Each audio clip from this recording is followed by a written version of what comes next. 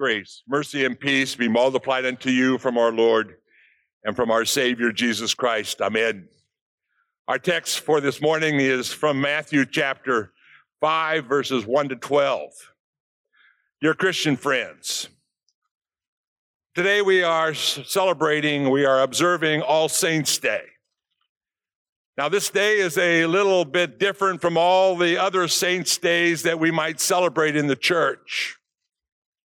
You see, on other days, we identify or commemorate one particular saint. It might be St. John or St. Matthew, St. Peter, St. Andrew. You got the idea. Just who are we commemorating on All Saints' Day? Well, all the saints. But who are they? Who are all the saints? Well, traditionally, someone is called a saint who has lived an I can't say that word, there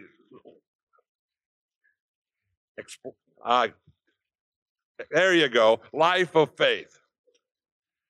You see, most of the people we call saint have been canonized by the Roman Catholic Church, which teaches that saints have lived so well that they have merited the superabundant grace of God and earn God's favor so much that they can transfer a little of that grace and favor to you. A process of canonization is followed by, in the early church period, that process was not very well defined. Now, however, they have specific rules to follow before declaring a person a saint. First of all, that person has to be dead for at least 5 years. Now that counts you out. Then once a person is dead for that retrograde period, then the bishop can begin an investigation to see how virtuous this hope to be saint actually was. If the investigation turns out favorably, the documentation is turned over to Rome, where after an investigation by select theologians, the cardinals and the bishops specifically assigned to handle saints, they take a vote on whether or not to proceed. And finally, there must be at least one miracle performed by the dead saint to be before a miracle could be performed. And as you see, quite a bit of effort goes into becoming a saint in Rome. You can't stop working at it, even after you're dead. And those who studied the lives of some of the people who hear their official saint quickly discover that the saints, while extraordinarily in terms of their faith and life, were also flesh and blood people who were at their heart sinners. As Lutherans, we do look at saints as an example of faith and Christian living, but we're careful not to ascribe more than is right. None of us or none of them merited anything good before God, but were what they were because it became because of the grace of God. Now, there is only one who has actually merited the favor of God. There is only one who has earned that right to have that title saint, and that one is Christ Jesus. Today, you heard in the Beatitudes, many people that believe that the Beatitudes are primarily rules for how you should lead the life of a Christian. Some even teach that if you really try hard, you can actually live up to them. And if you take it that way, the Beatitudes are pure law. They condemn and give no hope. But instead, they are rich in gospel because they properly describe everyone who is incorporated into that one who earned that title saint. Blessed are the poor in spirit. Who is poor in spirit but the soul incorporated in him, who through he those who he had in the form of God, did not count equality to be God, something to be grasped. But he made himself nothing, taking the form of a servant, being born in the likeness of men, and being found in human form. He humbled himself by becoming obedient to the point of death, even the death on the cross. And Jesus cried out in poverty of spirit on that cross, my God, why have you forsaken me? Blessed are the poor who mourn. Who has mourned? But the soul incorporated in him who mourned, who not over his own troubles, but over the unbelief of his people. Christ came to comfort his people as their Savior, but he was, in the words of Isaiah, despised, rejected by men, a man of sorrows and acquainted with grief.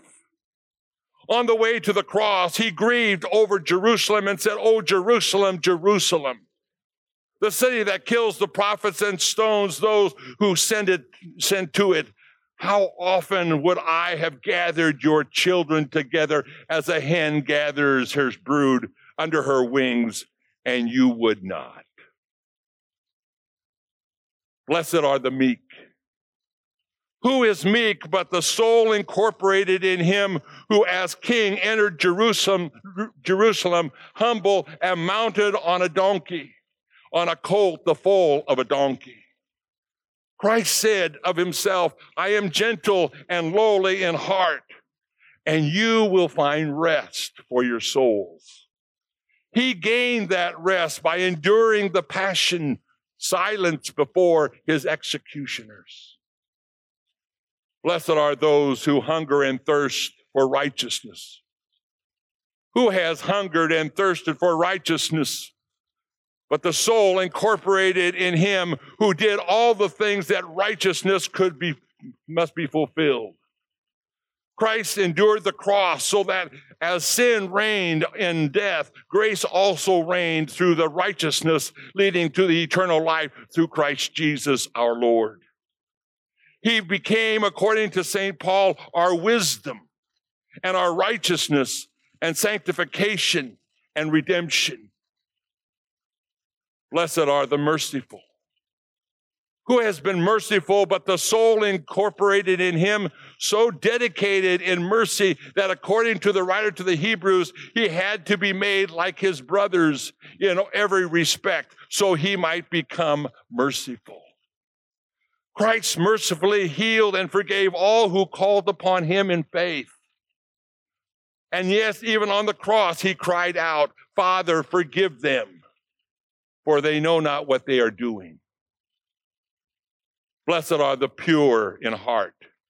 Who has been pure in heart, but that soul incorporated in him so pure that, again, we hear from Hebrews, in every respect he was tempted as we are, and yet without sin. And for the pure love of others, Christ sacrificed himself, as Paul says. He was made to be sin, who knew no sin, so that in him we might become the righteousness of God. Blessed are the peacemakers. Who has made peace, but the soul incorporated in him who made our peace with God? According to that Benedictus which we sing in our liturgy, we sing to give light to those who sit in darkness and in the shadow of death, to guide our feet to the way of peace. And he said to his disciples, "Peace I leave you, my peace I give to you." And through the cross, he came and he preached peace among you to whom you were far off, and peace to who were near. Blessed are those who are persecuted for righteousness' sake. Who has endured the persecution but that soul incorporated in him who was perfectly righteous but yet condemned? Because of Christ was righteous, he became a target for a world's hatred. He was threatened with death from all sorts, from Herod to the Pharisees, of the Sanhedrin to Pilate. To Christ belonged all blessings, and so is the soul incorporated in Christ, also belong the blessings. To the believer in Christ belongs the kingdom of heaven, the comfort of salvation, the inheritance of the earth, the fullness of righteousness, the mercy of the Father, exhibited in Christ's resurrection. Yes, the right to see God and the right to be called a child of God. Indeed, great is the reward in heaven for the soul incorporated in him, who is the radiance of the glory of God, an exact imprint of his nature, and uphold all universe by the sword of his power. After making purification for sins, he sat down at the right hand of the Majesty on high. Christ's saintliness is proven by what he has done. And yes, he even did several miracles after he had died. And now the one who has earned that right to be called a saint also calls you holy. And all the blessings that he has earned, he now gives to you. He, by his grace, makes you a saint. We have a description of what really means to be a saint in our first reading today. Now, note how the people are described in Revelation. First of all, there's lots of them, not just those who went through canonization or even had a great life. These are told are saints because they have washed their robes and made them white in the blood of the Lamb. The blood of Jesus has removed the iniquities in holy baptism. And they have clothed with their own sanctity, with his own sanctity and righteousness. And now, having been cleansed, they dwell in the presence of Christ, who provides them with eternal pleasance and blessings. These are victorious in Christ. All that are raised against them, their sins, their death, their devil, and all destroyed, are removed by Jesus. And now they carry palm branches in victory. Dear Christians, this is a picture of not only heaven, but it's also of you in the church here on earth. Already our Lord has sanctified you in the water of holy baptism. He dwells among you in his word and in his sacrament, and bestows upon you the victory over your enemies. Now this morning you may not feel like a saint yet, but in God's eyes you are. For you have faith in Christ Jesus, faith in his Son, who has saved you and who has made you holy. With that in mind, come then and receive his gifts. Amen.